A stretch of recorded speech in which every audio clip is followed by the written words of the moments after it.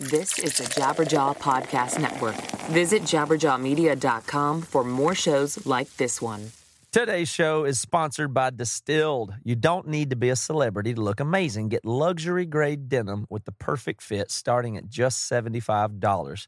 Go to distilled.com/badchristian right now and get 10% off your first pair. That's dstld.com/badchristian for 10% off right now. Today's show is sponsored by NatureBox. With over 100 delicious options to choose from, NatureBox delivers high-quality, healthy snacks right to your door. So go head on over to naturebox.com/badchristian today and receive 50% off your first order. For those of you not good at math, that's half off. That's naturebox.com/badchristian. 50% off today. Today's show is also sponsored by SeatGeek. Buying tickets online has always been a confusing process, but not with SeatGeek.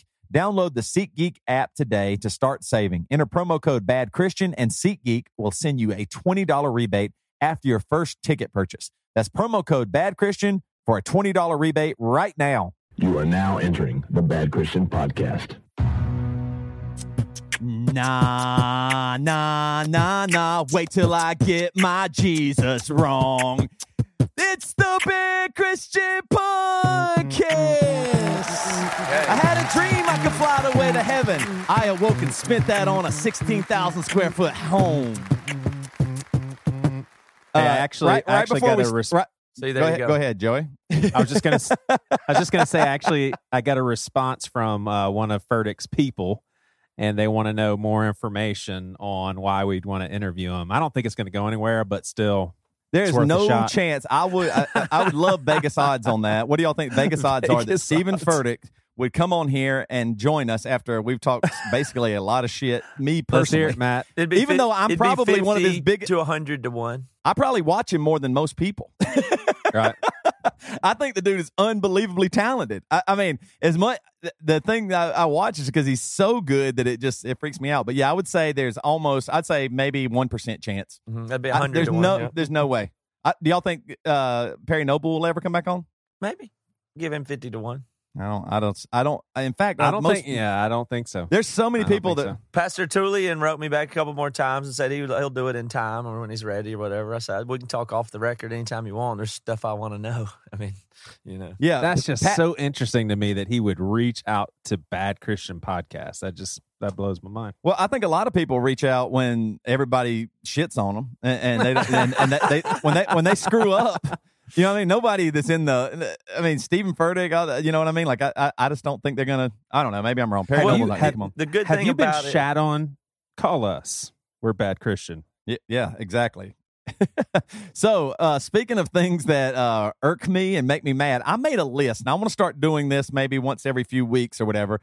But, Joey, you do your popcorn list sometimes, like just things you want to bam, bam, bam. But yours are usually like cute and adorable. And it's like, your son's smile, it just like brighten up your day. It's all these.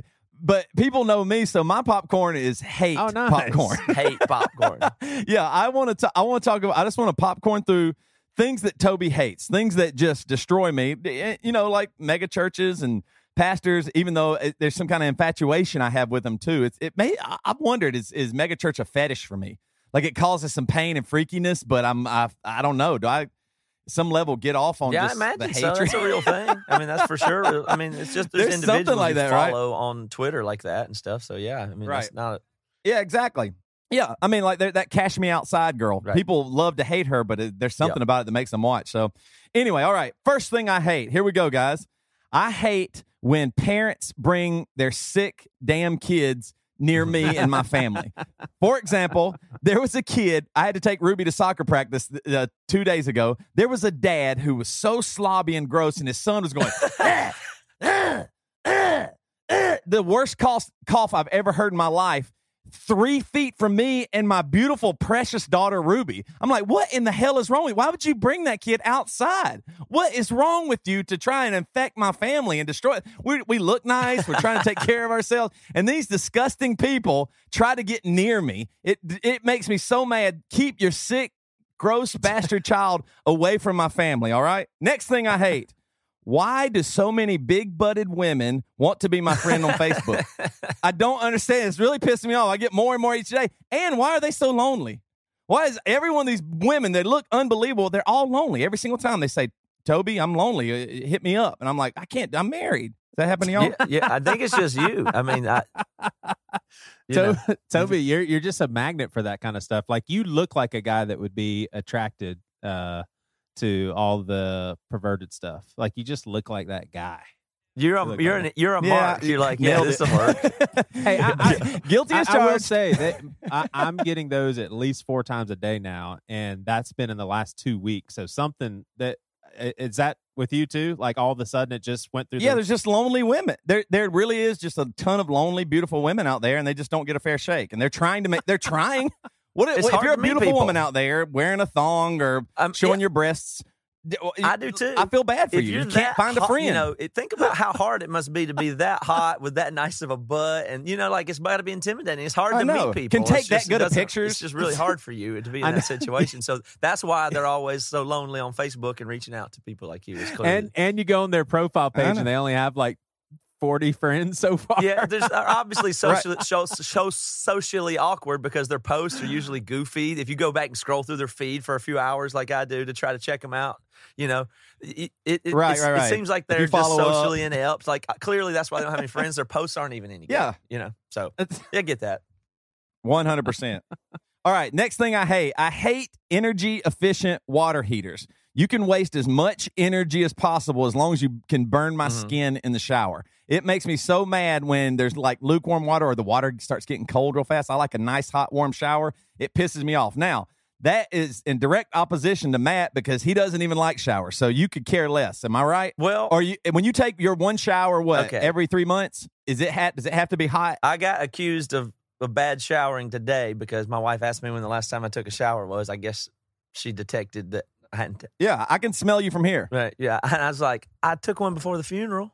Which is true. But as far as energy, are you being serious? Yeah, are you being serious? Dead serious, yeah. But so that was, and you're not doing that to honor your mom. You have to say dead, man? Come on, dead serious, exactly. No, but the point is, you talk about energy efficiency. That's a big deal. There's people that weigh their coffee, the water they heat up for their coffee, so they don't waste the energy in the water to heat an extra gram or two of water or ounce. You know what I mean?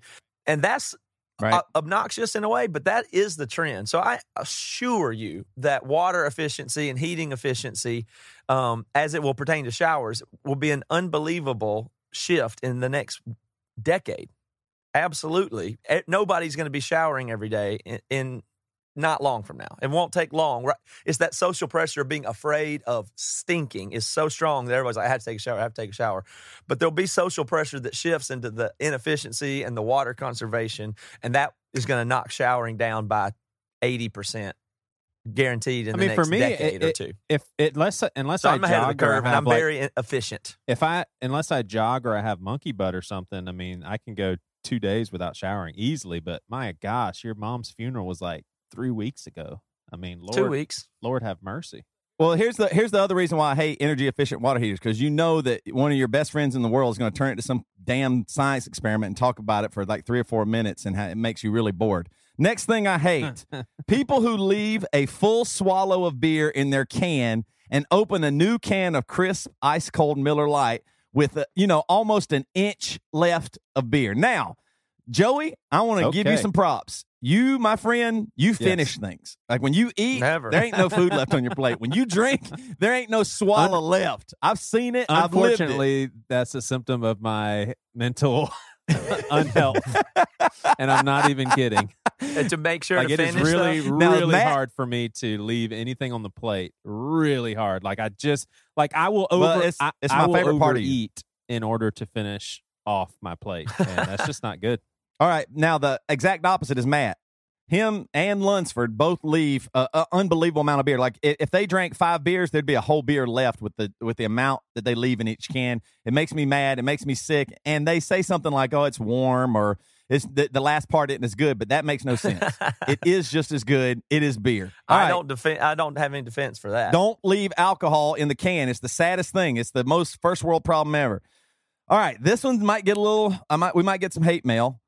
Another thing I hate is the wage gap or wage gaps. I hate them, mainly because I don't even know if they're real. Wage gap talk. I hear contradicting reports on both sides. If they are real, then it really does suck for the ladies. I mean, it would be like as wrong as it gets. It's one of the worst things you could do to pay somebody less just because they're female. I get it. But I have to question it because almost every woman I know who's in the workforce makes way more money than me, and I am a small business owner, and I am doing way bad. And women seem to be doing really well. Like, a lot of women are super smart and doing great. So I would love to know the truth. I don't think I have it, and if it makes me mad. Either it's true or it's not, and I want some real let's facts start on right that. here at home. But not right now, Matt. I saw, dude. I gotta put that caveat. That I saw just Matt unfolded right before me. I knew Toby didn't want it, and I knew Matt was going to get it. I mean, Matt doesn't really have emotion, but you could see just for a second a spark of like joy and like just something just was alive in you for a minute, joke, Matt. but That was that's pretty okay. amazing. I was going to start right here at home and ask who makes more money from each month from the podcast, you or Reva sitting over here. Reva. She gets paid more than you do monthly from Bad Christian. Right. So at least we're doing our part.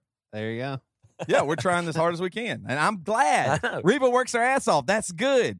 And not because she's a woman. It's just because Reva works her ass off. She's a great person. We didn't hire Reva because she was a woman. We hired her because she's great. Toby, you have anything else you hate? I don't hate this, but I think it's an epidemic. What I'm about to say, I believe, is an epidemic. And here's what I'm calling it. Evangelical self-pity parties. Self-pity porn parties. and here's what I mean. We hadn't talked about porn in a while. Pity porn party. Here's what I'm learning. I'm doing all these True Man events, and I'm just hearing guys, and it is a real struggle looking at porn. Yeah. It's there all the time. I am susceptible to it. I will say that in the last month, I have looked at porn, and we just want to be honest. I've looked at porn, felt super bad about it, and I was sitting there thinking about, man, I started having one of these self-pity parties for myself. Why do I do this? Why do I look at things? And I'm talking about everything. Like, it's as far as going far, like checking out the chick that sends me a friend request that's fake, and I know it's fake, or a sidebar, all the way to actual porn. Like, all this stuff is available at any second of the day. Yeah. So I'm not letting guys off the hook, but it is a real thing that is there all the time. You know what I mean? Like, if you knew you could eat as much candy as you wanted and nobody knew, you would do it a lot. Or, if it didn't affect you, outwardly or something like, you might would do something. The same way I think with porn, it is somewhat of, has obviously addictive properties with it. But here's where have been struggling is I think guys get caught up in, oh no, I looked at porn. Gosh, I'm so terrible. Why did I do it again? Oh my Lord. And that goes on for a few days, right? But guess what happens after those few days? They look at porn again, and then they go, oh, no, I did it again. I told myself I wouldn't, and I went 1 week without it, or 1 month, or whatever. Like, we put these time frames on it, kind of like AA or something. Like, man, I've been sober for 1 month, which is good, but I think the real problem is deeper, and if you're basing it on time that you haven't done something, eventually that time's going to run out. You're going to look at porn again. The problem I have is it really frustrating is, why do we spend so much time, since we're doing it, since men are looking at porn? Obviously, we need to work on not looking at it. That's not my point. Of course, don't look at porn. It's not good for you. It doesn't help your marriages. It doesn't help anything. But why are we spending so much time feeling bad about it? Like, I mean, we spend more time feeling bad about it than the actual minutes or seconds that we end up looking at the porn. I mean, come on. At least if you're looking at porn, well, after you do it, say screw it and go help somebody, or go take a walk and praise the Lord. Read a spring in your step, man. I mean, do something good for the world. You're shitty.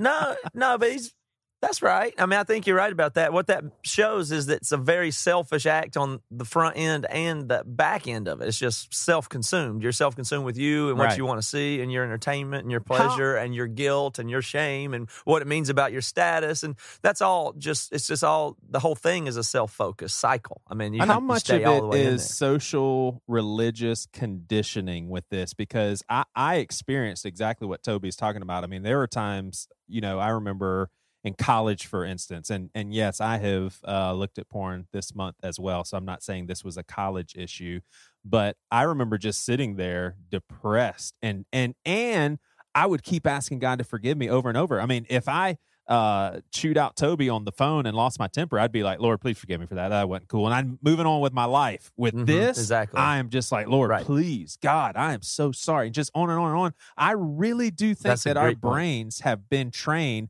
This is as bad as sin gets. Yeah. Like this for the is Christian, the bad for sure. stuff. Yeah, for the Christian. Yeah. It may be overdone in that way. I mean, that's not a defense for it, of course, but if you wouldn't think that, if somebody was like, yeah, I struggle with greed. I tend to always want to get a little bit more money, and I find myself trying to, do whatever I can to get more money. You would, and then if you also found out that same person was dwelling on it over and over again for hours and thinking about it and asking God to forgive them every time they wanted more money, or that you would think that person was being ridiculous. You'd say, I get it. You struggle with that. Yeah, no, let's move for sure. on. Yeah. I think this goes back to me. Hey, I wish ladies could do 6 months of testosterone just to see if they were wanted to look at porn more. But I'm not. Once again, we are not saying or validating that porn is okay. It's not. It's bad. It is not good for you. I don't like it. It doesn't help anything. I have a son. I want to keep him from that stuff. But my biggest thing here is, I think you're right. Like, I hear so many men say, yeah, my wife and I sex life hasn't been that good, and I slipped up and had looked at porn. And then the wife was super hurt, very upset. I mean, that's part of the Stronger Marriages podcast, that whole story. But then oftentimes I'm left to wonder and question, well, if it's so easy and so attainable to get to the porn, and there was porn maybe before the marriage too, there's neuro pathways there that are built in the dude's brain. Like, why is the woman so surprised if the sex life isn't good? The Bible says, if you're not getting sex, you'll find it somewhere, right? So I'm not putting any blame on females. There is no blame on females, but I would say, women, be more graceful. If the sex life is rough or, it's not there right now and you're trying to figure all that stuff out, be graceful and forgiving to your husband if he's truly remorseful. I do think that. But for that to happen, there's got to be a deep level of understanding that this isn't necessarily a personal attack on her, right? And whether or not he's attracted. And that's hard because I get it. Without a lot of conversation, it does just seem like, how could you do this to me? And that's not the reality. Let me tell y'all something theological that I could not believe Pastor Greg said, and I was just like, yes. I mean, because this is just, you don't hear this that often, but he actually said one Sunday recently, he said, he was talking about the cross and what Jesus did, and he said, I don't even believe that there is any reason for us to ask forgiveness for sins anymore. He says, all we have to do is confess it. He said, if we're a Christian, our sins have been forgiven. And so I've definitely, with the times that I've slipped up and with porn and the later stages of my life, like, modern day times, I've definitely challenged myself to just, Lord, I confess this. Sorry that I did it. I feel bad about it. Moving on. Like, it's just double dose of unhealthiness to do this pity party thing that Toby's talking about. Yeah, because it overtakes everything, and then it becomes your identity. Well, I'm a porn watcher, and you live in that for a little while, and then you end up doing it again. So the real thing would be do something. If you really want to quit, looking at porn, then really do it. And I'm talking to myself too. Like, I have gone unbelievable stretches, years and stuff like that, and then something will slip up, and I'll be selfish and just not a good man. And that's not what I want to be. But you don't count months on other stuff like that. And like, there's tons of things you do wrong occasionally that are not a huge problem, and you don't say it's been 7.5 months since the last time I made that snide comment to my wife. I knew it. I'm doing it again. How do I get out of it? Now I'm going to binge on 100%. You're exactly right. And so my big point is, I think men and women need to understand this better, take a little bit of the weight off of it, and really work on it. Work on it together. Men and women need help. It's the taboo thing. And we talk about that a lot. The taboo stuff is anything that is taboo, language we use, saying the fuck word, whatever it is. That's the point, is it's a taboo, and therefore that gives it its power, and that's why everybody avoids it, and then that's why you fall into it. You don't have to add word if you actually are saying the word. You don't have to add word to it. You actually said fuck. You don't have to say the fuck word. You would say the F word. Yeah, it's a fuck word. That's awesome. All right, everybody, take yourselves a little bit less seriously and go out there and do something good. You're sinning in a million different ways. If you get rid of porn, I guarantee you're going to be shitty in about 500 million other ways. And so work on the other stuff too. All of it together will make you the better person. It's not quitting one sin and then moving on to that and quitting that one and quit. It's not that. It's making your whole life better. And that's what the goal of Christianity is. Jesus Christ comes down here, gives himself fully. We're supposed to give ourselves fully too. All right. Sorry, I got on a little rant there, but that's okay. I love men. Edifying, I love men, and I right. want to help them. So, well, that's cool because women never struggle with porn. Good point. Yeah, well, women do struggle with porn, but I'll let women handle that. I'm not trying to tell them what to do. You know that. That's all the things I hate right now. But I want to start ending this on a lighter note. So I want to give you like maybe my wish for the world. Okay. All right.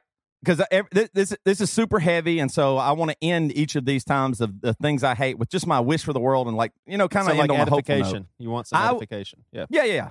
So here's my wish for the world. If it wouldn't hurt them, I wish we could give all women 6 months of testosterone, and so that they would finally understand. Because it's possible. Right. They would understand why we leave the toilet seat up, why we do the dishwashing machine the way we do.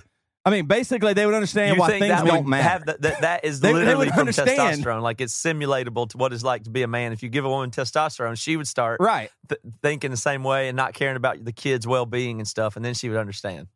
I mean, exactly. She would just 6 months and then go totally back. And I would even, you know what, just to have that experience, I'll do 6 months of estrogen. Just so I understand. I think it's fair. As long as it doesn't hurt women, I would be totally down with that. I don't know if that, homelessness, that's human my hope for the world. Trafficking, like world peace, unity, and that's what you came up with? Let other people worry about those things. That was hopeful. I want all men and women to come together and understand Matt each other. just said let other people worry about those kind of things. Let everybody worry about their own things. All right, we got a guest coming on here in a second. Yep, but let's pay some bills first, man. I tell you what, it is difficult to find a perfect pair of jeans. It's very hard. And here's the problem. You don't want to break the bank because, price is certainly a factor when you're trying to get something right. But you need something that lasts and you don't want junk. So let me tell you about a company called Distilled. They make my favorite jeans that I own. And they're my favorite because of how good, strong, tough, durable, comfortable they are, as well as how good of a value they are. So you don't want to get cheap when you're going below the belt. You don't want bargain bin denim that starts to fall apart, So let me tell you about Distilled some more. It's DSTLD. You pronounce it Distilled, and it's luxury grade denim at an affordable price. And they're jeans that normally cost hundreds of dollars. And Distilled has them starting at just $75. They utilize the same fabrics, factories, and wash houses as the best known brands and designers, but skipping the markups and the middlemen. The result? Pure, unadulterated denim without the retail runaround. And I'm telling you guys, these are my favorite jeans. I wear them for weeks and weeks at a time and then take them off and put on a pair of just some other jeans that I had before. And I am so sad and disappointed on those days where I pull up my pants with my non-distilled jeans. So I'm going to get some more of these because I like them so much. They've been featured in Forbes, Time, TechCrunch. It's just a great thing. And like I said, they cut out the middleman, so you get the good stuff passed on directly to you. So go to dstld.com/badchristian right now and get 10% off your first pair. That's dstld.com/badchristian for 10% off right now. 5 letters, dstld.com/badchristian. All right, folks, I have the SeatGeek app on my phone, and it's by far the easiest way I've found to shop for tickets. I can be anywhere, and with just a few taps, I can instantly find seats. SeatGeek is designed to make your ticket buying experience easier than ever, and here's how. SeatGeek saves you time and money by searching multiple ticket sites to compare prices and find amazing deals. And to get you the most bang for your buck, SeatGeek grades every ticket based on value to help you immediately identify the best seats that fit your budget. I love that. I love that they figure out all the details for me, and I just get the best seat for the best price. Plus, every purchase is fully guaranteed, so you can shop for tickets on SeatGeek with confidence. Make SeatGeek your go-to app for finding the best deals on every type of ticket, from sports and concerts to comedy and theater. Best of all, our listeners get a $20 rebate off their first SeatGeek purchase. So here's what I want you guys to do. To get your $20 rebate on tickets, download the SeatGeek app. Go to the Settings tab and click Add a promo code. Enter promo code Bad Christian. SeatGeek will send you $20 after you've made your first ticket purchase. Download the SeatGeek app and enter promo code Bad Christian today. It's just that easy. I love SeatGeek. So are you at the age now when you know that what you put in your body is directly linked to how long you are going to live? I am. I'm almost 40 years old, and I know from this point on what I put in my body, it's going to determine a lot of stuff. So let me ask you a question. What do you do when you want a snack? All you can find is junk food, right? So what do? Rely on self-control to resist the temptation? Please, man, you eat the junk food. Nature Box. You've heard it before. You're going to hear it again.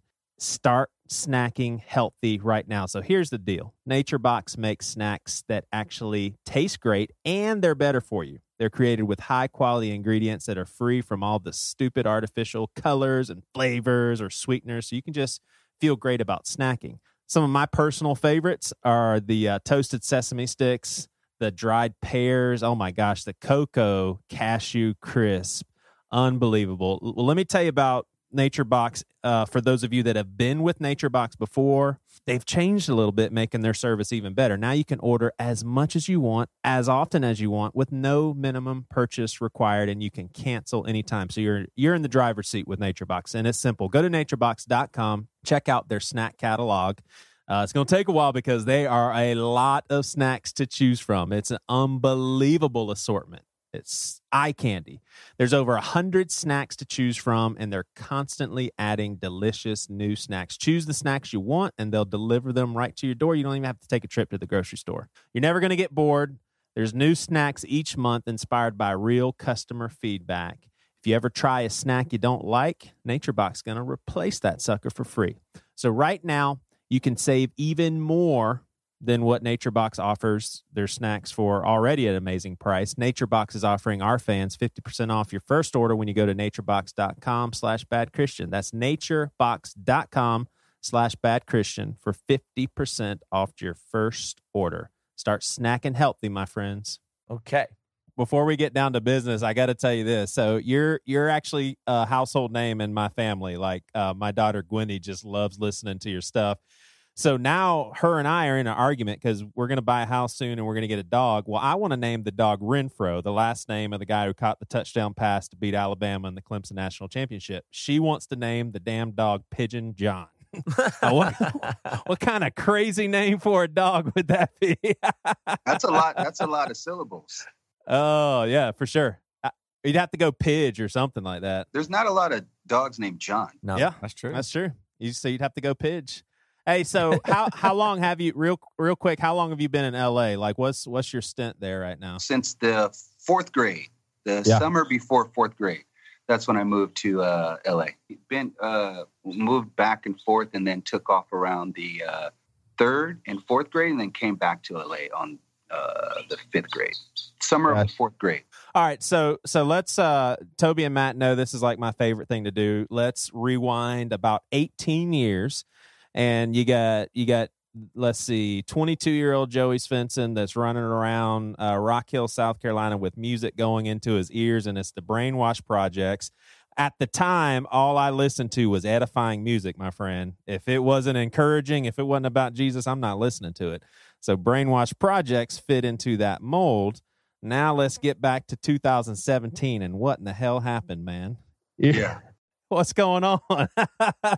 No, seriously, from a spiritual perspective, give us kind of your take on where you're at now, where you were at then, how Christians reacted to it, and all that. Well, let's start from '98. The debut record with Brainwash, like you said, was edifying. I think I've never stopped trying to do the same type of music, and that actual CD got pulled off of the Christian bookstore's shelves for using the word hell. So we couldn't even start the conversation since '98, if you get my drift. So I've been doing the same thing. I think the church have been doing this, choosing what they look at. Yeah. So move on to LA Symphony. You're rubbing shoulders with these guys. And honestly, at the time, so Christian rap was the only kind of rap I'm listening to. And for me, it was LA Simp and Gospel Gangsters. They were kind of the two big fish in the sea that were kind of kicking everything off. Now, when you were doing that sort of thing and traveling around and writing the music and doing all this, was it for evangelical efforts? Like, was this, hey, we're going out, we're saving the world, man. We're taking this gift of hip hop that God's given us. We're going to do our thing. We're going to save the world. Never, not once. Yeah. Not once, because we lived our lives that way. We didn't incorporate our music that way. And it's a long story on how and why not to do that, and how it can get tricky when you start involving your job with your faith. And it just was never our mission to like get everybody saved through hi-hats and kicks. Yeah. It was a message of let's do music alone, and our relationship with our things that were going on in our lives that just came out of our music. So we just wanted to get out and have fun, almost like skaters. It's like there's no such thing as a Christian skater, but there's such thing as a Christian music industry, which isn't existing.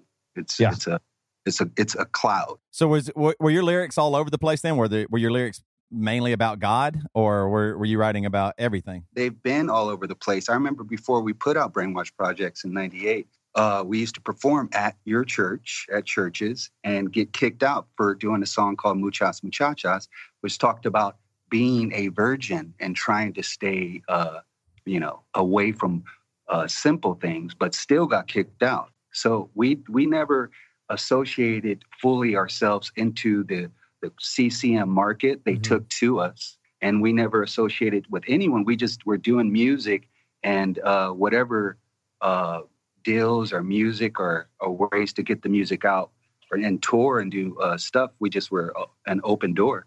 So it was that's why the fit with LA Symphony and Squint, that was a perfect fit, because Steve Taylor and the labels, it's Nashville. Everybody's Christian. We're Americans. Everybody is a Christian. Mm-hmm. That whole deal of trying to let people know is dead. Died with Jesus on the cross, basically. But we're 2,000 years trying to get everybody in. It's a waste of time. So we knew that, because I think LA, you can't get bogged down in a fast enough city. Just like we kind of kept it natural, and with the Squint, it was just like let's just put the music out like Sixpence None the Richer, and not get into the politics of doing music for the choir, directly and exclusively for the choir, So it made us angry when we couldn't fit in anywhere to this day. So are y'all able to, like, with that being said, was most of your audience at churches? Like, did you play mostly churches, or when you go to clubs and bars, do people turn out there too? Or are they scared to show up because they're Christian and there might be drinking or smoking or something? Does that happen? Never, man. I think it's and that's the way I liked it. Around 2003, I left the market because I fell out of love with it, because I saw how ugly it was. And you guys know how ugly it is. Mm-hmm. Yeah. You know what I'm saying? So I was a kid too. And I really meant what I was living, and not preaching, trying to live it, because I knew that the whole talking the stuff kills people. It makes people kill themselves because they're told what to do and what not to do right when they're going through puberty. Yeah. Do you understand? It's a war on the youth group. So, and the church is only healthy as a youth group. And if you see the youth going on right now, it's just like kids at recess pretty much until they go to college. Yeah. When I left that market, I turned 180. I didn't change any lyric or any beat or I just been doing the same thing. I just said, I'm just going to focus on the real world. Uh-huh. Did that hurt you financially? Did that change? I know a lot of bands that took that chance, and it was rough patch for a while. How did that go, leaving the church behind, like with performing? I'm thankful that before I even started doing the church, I was already at open mics and what you call clubs, just trying to get good at rapping. Yeah. Before I started performing at church. And thankfully so, it wasn't a financial hit. I actually made the decision spiritually. It was done. I saw something that was like, this is the top of the chain, and this is what I'm going to be like if I stay here. And I knew Right, everybody in the industry. I knew Nashville. I knew both sides of Nashville. And if you don't, then it's kind of unrealistic. But I knew the top dogs there, and I knew the medium or smaller dogs in the real world, where people just work on music without trying to push a religion, because it's poison. When you push a religion, it's a sword. So you can kill people or cut people or defend. You're always fighting. You're always in a war when you're not supposed to be doing that, you know? So I fell out of love with all that Django stuff. Yeah. It's a huge circle jerk, if you will. Yeah. Nothing gets done. People are still talking about the same thing 20 years from now, and they will, because it's just, it can be a bubble. People still say, are you saying I'm hearing from you guys about the content of Jesus and stuff. When you guys, you know, there's a big world out there. And when I saw it, I saw God even more greater and even more scarier than the church. You know what I'm saying? It's a yoga mat, the church. Get off your mat and go to the real world. And that's the real church. That's what I found. And I found financially, there's no ceilings. In the Christian market, there was a ceiling. Like you grow old and you play Cornerstone, and then you grow even older, and then you go back to Cornerstone. It stops. Right. Is by the time you're around 35, you get forgotten, and then another guy comes over and does the same thing, and then he gets forgotten. And I saw that personally, and I said, this market is crabs in a bucket. They just want to kill you in the name of Jesus. Yeah. And it was actually a lot more blessing, I guess. Yeah, I think you're exactly right. One of the things that I think is people, that's why I wanted to ask you that question, because people are scared. I know so many people in the Christian world and are scared to step out because they are worried they won't be able to pay their bills. Whereas I believe that is the only way to truly be authentic. I think if so many Christian artists would try to really create music outside of the church realm, they might find out, hey, I'm not that good, or maybe I need to perfect my craft a little bit better. Maybe I'd become better. Like, do you think that you became a better rapper, a better musician, a better creator because you got out of the church, which seems backwards, but that can be true, right? Oh man, I think when I was doing music the question is, man, okay, talent wise, I think everyone was just as talented as any other bands in any other markets, talent wise, song wise too. I mean, you remember bands, really good bands in the market that would tear other bands apart because they tore so much. Because in the Christian market, you tore like a beast and stuff. So I think there is, I can totally relate.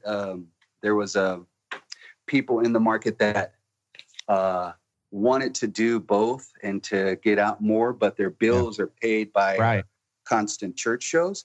Which is churches pay well. Churches pay well, bro. And but there's and it's just for whoever. Like the church is a big thing, right? So there's people that are supposed to naturally flow, I think, in the market, and there's people that are naturally flow like behind the scenes. You know, God is a big God, like Nota Verbs used to say. So God is in the strip clubs right now. Right now, He's talking to somebody. He's with Mos Def. You know what I'm saying? He's with us. So I think like wherever it can, my heart was always like, let's just do it at the knitting factory and not like, let's just do it there or try. Because if we don't, I saw that there was no exit. Right. You know, and remember the Supertones? Remember the Supertones? Yeah. They were huge, bro. Right. Huge. The top band at one point. And there's always, I guess it resembles the music industry and stuff, but there was so much talent that blew my mind. I would tour with bands that were super talented, bro. And it changed the way I wrote music and did music. And the kids, and we were all pretty much living that lifestyle, you know. If someone smoked a cigarette, it was like you'd have to hide it here and there. But in general, we were there to explore God and do music, you know. So it's because there's such a tightness to it and your lifestyle. Like if you walk in with your girlfriend and you're not married, your check is cut. Right. Check is cut, dog. Right. You lost your job. Yeah, there's a lot of regulations and stipulations for sure when you work at a church, for sure. So, but do you think when you left the church that you got better musically, artistically, or you were always the same? I consider it always the same. You don't think the church was holding you back at all from your creativity? No. Well, the reason why I asked that question though is like we're in a band called Emory, Matt and I are, and we got out of the church system really early because I felt like people were only listening to your music because it was safe, because it had some God stuff in it, and it was at church where there was no drinking or alcohol allowed. There was no chance to hook up with somebody. You know, it was just safe. So the fans weren't real. Like, I think that's the biggest pushback, I think, for most artists in the church. The fans, I don't really think are real. You're just some band that came through and you're just entertainment. They don't really care about how cool the beat is or this lick that you played on the guitar or these great lyrics. They're just there because their parents said, "Oh, this is safe." Not going to see, Metallica. I'll let you go see whatever band it might be. You're not going to go see Kanye West. I'll let you go see Pigeon John because he's probably safer. Yeah. There is God is big. And I remember going to Hope Chapel at 19. Didn't know about the Christian music industry. I just loved music. And at that time, I was told that rap was of the devil. So I picked up the guitar. Like, that made a difference. That's a right situation. The guitar is holy. But rap, when the guitar was made by a black man. Right. So anyway, so I think that when I saw the Shekinah brothers, and they were the guy just asked, like, where's the restroom? They looked like wolves in a sheepish church, but the wolves that were soft in the eyes. Like, you knew that these guys were the real deals. They felt like four cowboys. It was a rock and roll band. Yeah. I never saw that in real life. And the dude asked, where's the restroom? I was like, right there. And they played not worship songs, but they were worshiping in their hearts, where you left room enough for God to show up. Yeah. You can't describe, just. So I saw that and I said, I want to be them, because they were honest there. And I was lucky enough to see them. And that was because of the church, so I'm very thankful for the church. God is big, but the church is equal to a strip club. And that's not a bad thing, meaning God is everywhere, So I remember at Red Cloud, I went to there's so LPG, the church. I'm thankful for the church and Soup the Chemist and how we were raised, because I would have never gotten the chance to do it. But I totally feel you. And I saw a lot of bands kind of lose themselves in the industry and kind of react bitterly and run the other way. It is an industry for sure. For sure. Now, at some point, and maybe you've already described when this was, but let me just clarify. Like earlier in your career, like I heard you on an interview recently, and I mean, nothing was offensive to me, but there were some very vulgar things being discussed, using very vulgar words. At some point earlier in your career, you couldn't have done that. I mean, because that would have been the end of any sort of LA Symphony making money, correct? I mean, there were bands that shut down completely because there was a random cuss word at a bonus track at the end of their CD. Yeah, for sure. And to touch on that, and to touch on the church being in the world, pretty much the earth is the church. So everywhere you go, you're in church. I am trying to not do as much as those things just today, like being vulgar, like you said, because I look back and I'm older. Like I'm learning things very late, you know, but it's kind of like re-falling in love with God the second time. And it's even more, the fear of the Lord is real now. And it's a physical scariness, that is visceral. It sounds like the wilderness when you're all alone. Yeah. It's helpful, but it's big, So I right now, just today, I would say, yes, you couldn't do that. And a lot of times we are vulgar because the Christian market, man, we party so hard because we can't. Mm-hmm. We can't party. You're not supposed to party. So when we're in the hotel rooms, we party harder than a lot of people because it's the rubber band effect. We snap to and all that stuff. But a lot of times when things calm down, the same message and what we're could be learning on life still is in front of my face.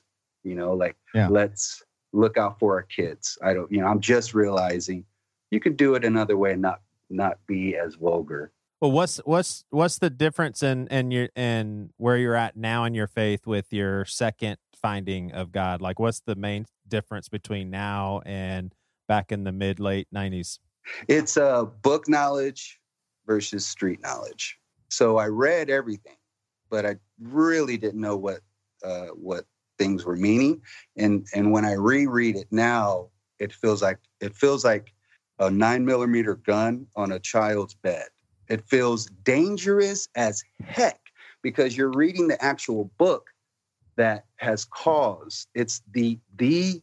It's the gun that has either helped a lot of people or murdered them. Mm-hmm. And we'll never know because history is Google now. So we'll never know. So, but when I approach it, I think it's like everything that I learned, but now it's physical. It's a physical relationship or physical thing where when I do something wrong, it's karma and it comes right back. It feels like knives on your shoulders, and I can pray all I want, but God doesn't answer because he knows that I'm bullshitting and he won't answer until I stop. So it's visceral, bro. It's real that you realize why people shake on the floor and get scared when they see an angel, terrified. You know, it's not comfortable out in there's no, it's real. That's why I think like, I'm thankful for all those things. Like the Bible says, like teach a kid when he's young and then he'll never depart from it. I think that's really true. And I think that what we all were raised on were basically universal truths and that never really leave us. So it's less of a book knowledge and more of a reality now. Yeah. What would you say to a Christian that basically said, whoa, wait a second now, Jesus removed the penalty. There's no condemnation. When you sin, sure, confess it. We were actually just talking about this earlier, but just move on. You don't need to feel bad about it. God's not against you. He's for you. I like that. I think that's a beautiful thing, man. I carry around guilt like for a good 8 years, easy. Yeah. So, and that will dictate like everything. So the like you said, we're supposed to be letting it go and trying to, and it's like the whole daily reprieve. Now that I've left the church, which is equivalent to like leaving Earth, you can't. So, so you can't. And it's like every time I breathe, God is breathing into me. So everything is now. We are Adam and we have the genuine choice of being nice. And that's pretty much all that it is. And then the rest is just how much we want to adore and experience with God stuff. It's interesting you were talking about guilt. I've struggled with a lot of guilt myself too. But when you're talking about guilt and living this out and it being so real and seeing God and everything, like what do you think? How did you? What's the like a real case scenario? Or like how do you live that out? Like how do you get rid of your guilt? Like you said it weighed you down for something like 8 years. Obviously you've been through pain and suffering. I know. Like I think you even maybe went through a divorce. I'm not sure about that, but yeah, I know everybody's gone through some rough relational stuff with family, all that stuff. How do you get rid of some of that guilt, like personally for you? It's the same message of like they get in through an eye of a needle. You can't get in unless you let it go. So how do I do it? I it's the age-old thing. I have to come before. I have to be alone and quiet and let go continually and realize that when I don't, I'm actually making people angry. You know, it's kind of like if your favorite person is like peeing on him or herself, it kind of pisses you off after a while. Like, right. Go to stop it. You can't do it. So I think that God gets mad at us for moping around. You know what I mean? That's a beautiful thing, man. Cause I think like I went through a divorce and I was 29 and a virgin. I didn't know nothing.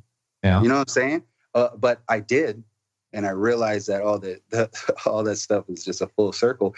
But I destroyed a person but I was a young Christian, kind of a good guy, but I just demolished a person's soul.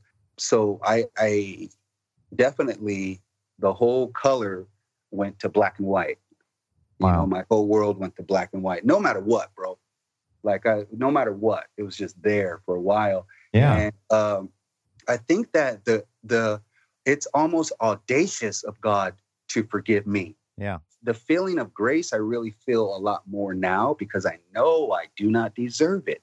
Yeah. At all. Yeah. There's a lot of other things, but now I feel like the whole like hey, you're forgiven.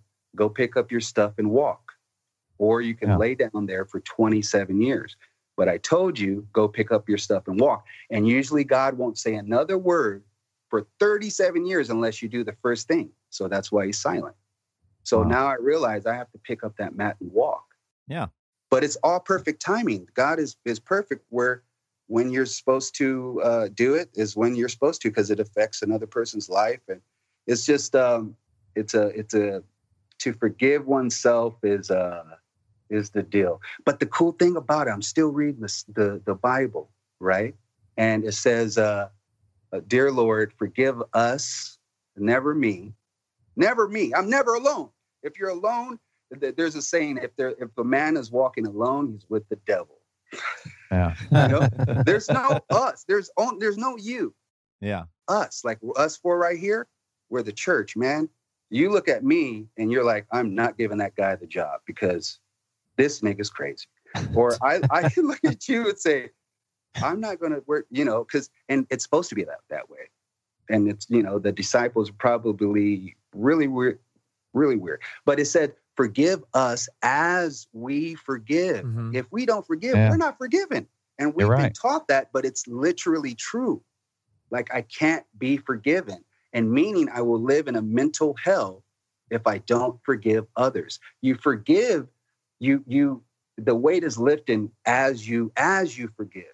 And it only is there as you forgive. And if we are not forgiving, if we're not graceful in the way we look at others, then we're not graceful with us. So basically, if we can't love us, if we can't love my chest, it's impossible to love anybody else. So it's an age-old philosophy that we're learning, and it's so good that it's still living. Yeah. Like the whole living word thing is crazy. But the reason why it's living is because you guys, they were talking about it. So in the midst, it's pretty crazy. And as soon as I get off the phone, the devil shows up. Go cry in the shower. You went all in. I got two quick questions. First of all, did you dupe 7.6 million people to go on YouTube and watch the bomb video? How in the hell did you pull that off? Man, was that on purpose? Man, no. We just did the music video and I went on tour and it seemed like a genuine connection with the people that listened to it, and it just started blowing up, man. Yeah, that's crazy. That's crazy. Cool. My last question, given that you are in the hip hop industry, has the hip hop scene come full circle from a standpoint of early on, everybody looked at guys like Tupac, Snoop Dogg, Biggie as, man, these guys are legit. These guys are real deal. These guys are artists. And it seems like we went into a phase like maybe early 2000 where it was just like, okay, the bling stuff and these guys, they're basically sucking up to the record labels, getting real big with their image, and a lot of them are fake. And now all of a sudden you have a guy like Chance the Rapper who literally just started from the ground up and just did things in such a pure, I'm giving my music away. I'm going to do exactly what I want to. I'm not going to kiss anyone's ass. And it's like, it seems like the internet has changed and brought us back to a pretty healthy place. Is that like your perception of the situation as well? I think like with hip hop, when Tupac was large and Biggie, there was a whole underground where we didn't listen to Tupac. Tupac was a joke to us. We knew that this fool used to dance for Digital Underground in his underwear. You can't become a gangster. Right. You don't choose. It happens to you. So we know that. So we know that he's very entertaining and talented. But none of us in that age, in hip hop, the pop, when it becomes pop, there's a huge population of hip hop that doesn't listen to Lil Wayne or anything that's on the radio, because it's just the same with rock and roll. There's tons of bands. We can't define a whole genre off Guns N' Roses. You know what I'm saying? Mm-hmm. Yeah. So with Chance the Rapper, there was thousands of Chance the Rappers.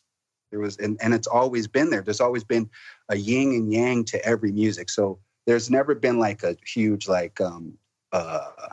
in reality, but I can see how it can look like that. Hip hop has always been the same. You've always had like conscious rappers, Jungle Brothers and all that stuff. You've always had Too Shorts since the beginning. You've always had dope boys since the beginning, and breakdancers and graffiti artists. So that has never changed. But what has gotten light by the mainstream media has changed. Yeah. Right now, it's Chance, the rapper, seems like, what the heck? But back in 2000s, like you said, that's when Black Star came out. Mos Def and Talib Kweli. Yeah, that's true. Right. That's true. Roots was doing stuff. And those people clowned the flossy dope boy look because they knew anybody who's telling is a rat. Yeah. So you don't talk about it. Yeah. As soon as you let the words, you're a rat. So we don't Right. listen to rats. You know what I'm saying? They do. They listen to rats, but we don't. Yeah. Well, hey, I tell you what, this has been awesome. You've been true for a long time, been in the game for a long time. People can go to facebook.com/do the pigeon and join the big community of people that are listening to your stuff. And hey, we really appreciate your time, man. Heck yeah. Yeah. Thanks for joining us, man. Thanks, Hopefully John. we'll see you again soon. Bye now. All right. Excellent. Pigeon John. So, Joey, you've been a fan of his for how many years? I was listening to Like- Brainwash Projects in 1999. Isn't that So I crazy? probably rode around in your Oh, Honda yeah, you Accord did. and heard it. Oh, yeah. No, Honda Accord. Didn't you have a Honda Accord then? It was, no, you got to give it a better name than that. You It could was have like just the let it best go. car ever. You could. Oh yeah, that's true. That's true. All right, let's get on to. We got enough time for a little bit of truth. Yeah, let's do it.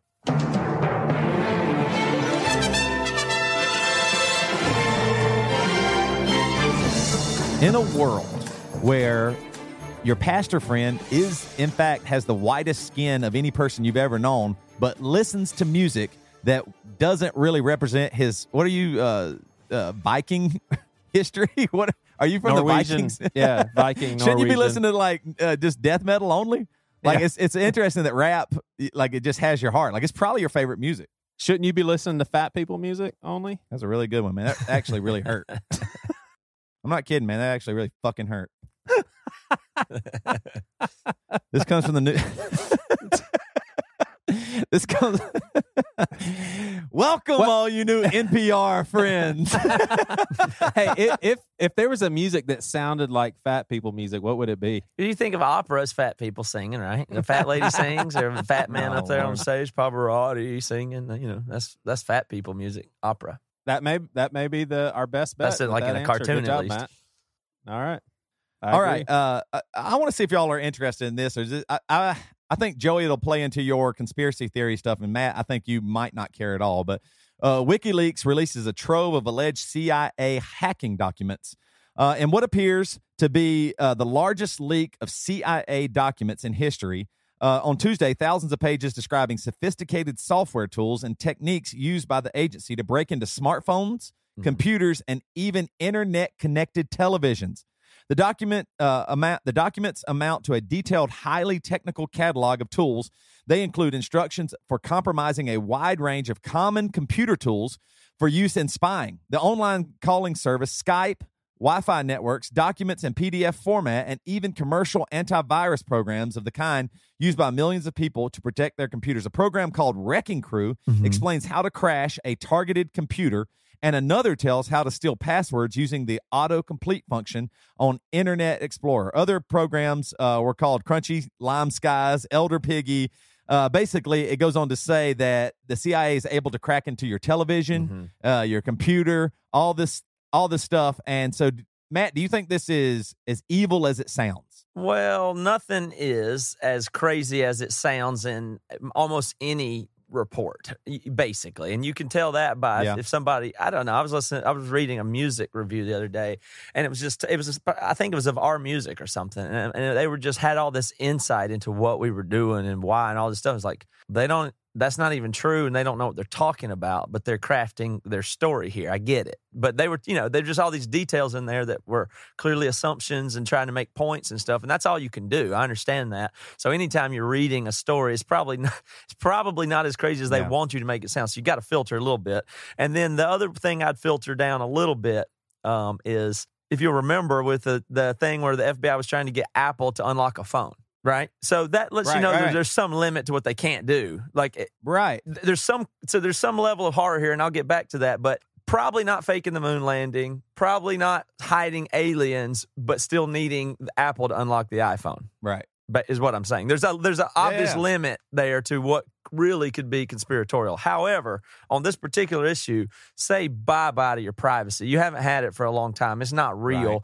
And I think that's an interesting area. I think it's horribly wrong and probably morally wrong. And our liberty as individuals and citizens of this country, we've given it up since 9/11 and the Patriot Act. Right. And we've saying we want to be safe, so we'll give you anything. And we give all our information out to Facebook to be part of that community. There's a movement that says in the future we should try to actively pay for all the things we use, because with the Facebook and with the Skype and with everything, we're the product. We're not the consumer. The consumer is whoever buys and uses the data. Our privacy is totally toast. Now, my reaction to it is, well, you can't control it. So I'm not big on political stuff or fighting for it. I tend to go the other way and say every detail and bullshit weird thing I can on a podcast and go ahead and broadcast it. It won't bite me later. If it does, I'm going to be on top. I want to be on top of it. So, maybe I should open my blinds in my bathroom too. Say, if you want to watch me piss, come on. I mean, that's what, it's a little bit of a defiant, motive that I have for trying to be honest and open, but it's because I don't think the privacy is really there anyway. Like they said in the smart connected TV, your TV has Netflix in it. Yeah. I mean, they're just, a lot of those things have cameras and all the computer cameras. There's stuff in there about how they can get into your laptop, turn on the microphone on your Skype connected television, smart Samsung television, and just be listening in your living room. That's the implications of stuff like this. And it's to get the bad guys. And don't you want to be safe? And that's what it is. Right. But yeah, that stuff's real. Of course, but wouldn't you say regular people, like, I'll put my name in that category. Nobody cares about what I'm saying. Right. Nobody cares about what I'm doing in my bedroom. That may be true, and that may be true now. But if you that's beside the point. I mean, what if all you Christians are worried about Christian persecution? If that really happens. Think about it. What we do now is what they are doing is watch listing and hacking in the phones of people with the name Muhammad because of what they look like and believe. So if that can change, then what's to protect you when it's coming against you? Yeah. Yeah, and then you're not normal It's anymore. just not okay. Then you're on a watch list. Yeah. So, Joey, you think that at any point you've been watched by our government? Do you think there's a chance? My guess would be no. But you guys have really made me think twice before when I have sent y'all just ridiculous text messages. And there's been times where both of y'all on separate accounts have responded like, dude, if someone were to ever see this, like, you'd be done. Like, you as a pastor, our podcast, everything. And I think there's an element of seriousness to it, right? Well, yeah. But think about Tom Brady. He was texting the guy that was deflating the balls, and he called him the deflator or whatever. But luckily, he deleted all his texts. So still, they weren't able to get his phone. He destroyed the phone. But I'm just saying, they could have. They were asking for the phone. He destroyed it before because he said, "I'm just got rid of it because I'm done with that phone." But if they could have got some of his text message, it might have totally proved he did something. So there are chances where the government or a court of law would say, "Hey, we need to see your text messages. Give us your phone." Yeah. And then they might could find them. It's just not. It's not really fair to take the position of, well, if you don't do anything bad, you don't have to worry about the cops. That isn't the way. That just isn't the way things work. Certain things and groups will be targeted, and maybe they're not you. Is the best you can say. That's the best thing you can say. Is luckily I'm not in a group right now that gets targeted or hassled. But even if it was legal, I mean, you would hate it if police came and searched your house every day without a warrant. Yeah. Just to make sure. Like, think of how invasive and wrong that is, whether it be digital or not. It's just it's just obviously wrong. Yeah. All right. This last story comes from the Associated Press, and this is another reason why I just can't really buy into organizations like the government or church. When they get real big, you can't totally trust them because they're going to get a lot of stuff wrong. And this is just a biased article here. Bacon, soda, and too few nuts tied to big portion of U.S. death. Gorging on bacon, skimping on nuts. These are among food habits that new research links with deaths from heart disease, strokes, and diabetes. Overeating or not eating enough of the 10 foods and nutrients contributes to nearly half of the U.S. deaths from these causes, the study suggests. Good foods that were undereaten include nuts and seeds, seafood-rich omega-3 fats, including salmon and sardines, fruits and vegetables, and whole grains. Bad foods or nutrients that were overeaten include salt and salty foods, processed meats, including bacon, bologna, and hot dogs, red meat, including steaks and hamburgers, and sugary drinks. It goes on to talk this bullshit, but the thing I hate about this, here's why I hate it. Of course, you if read you drink a biased article with an unbelievably reverse biased tone of voice. It's a very 100%. You're exactly right. The reason why I hate this, and this is why I want to break the truth down for you listeners out there, that this is all bullshit. It's not true, because what they didn't test is, you ate a hamburger with unbelievable white bread and greasy French fries with it. Mm-hmm. You ate a steak with all this other crap. Yeah, it wasn't just the steak. It's not just the bacon. As we all know, we're learning more and more real evidence through, low carb or keto diet or all the stuff that you can eat a lot of fatty foods and it changes diabetes. Mm-hmm. It stops diabetes. I mean, what in the world is it? Of course, don't drink sugary drinks.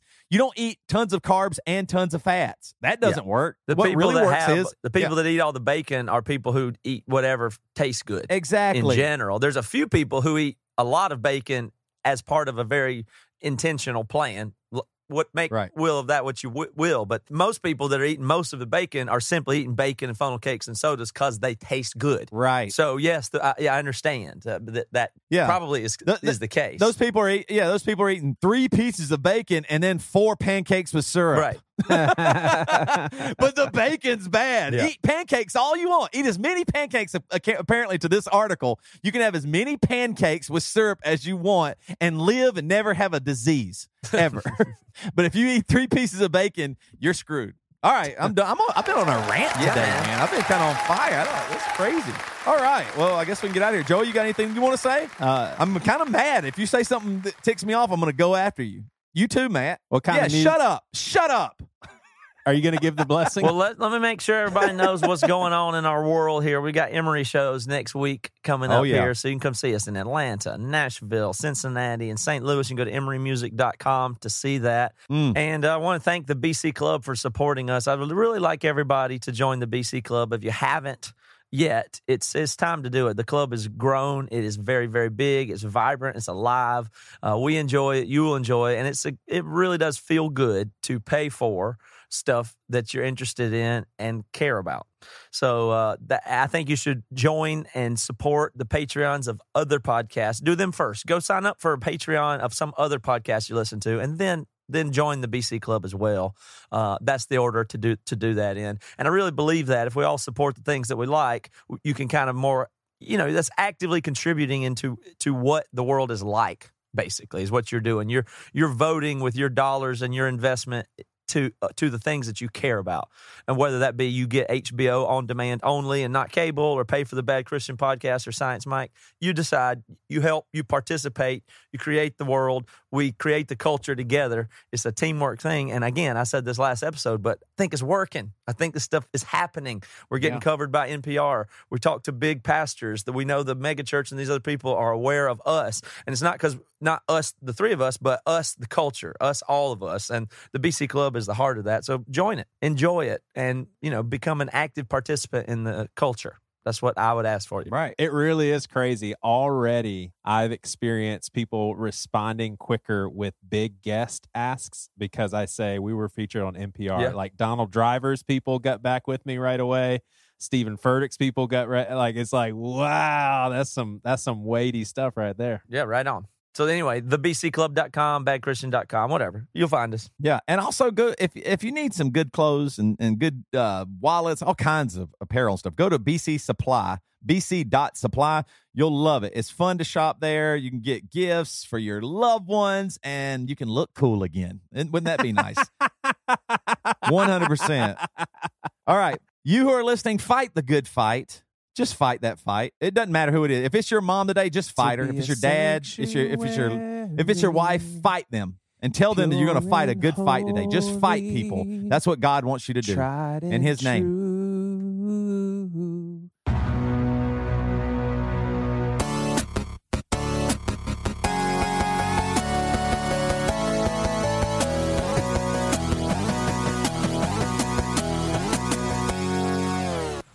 You've been listening to the Jabberjaw Podcast Network, jabberjawmedia.com.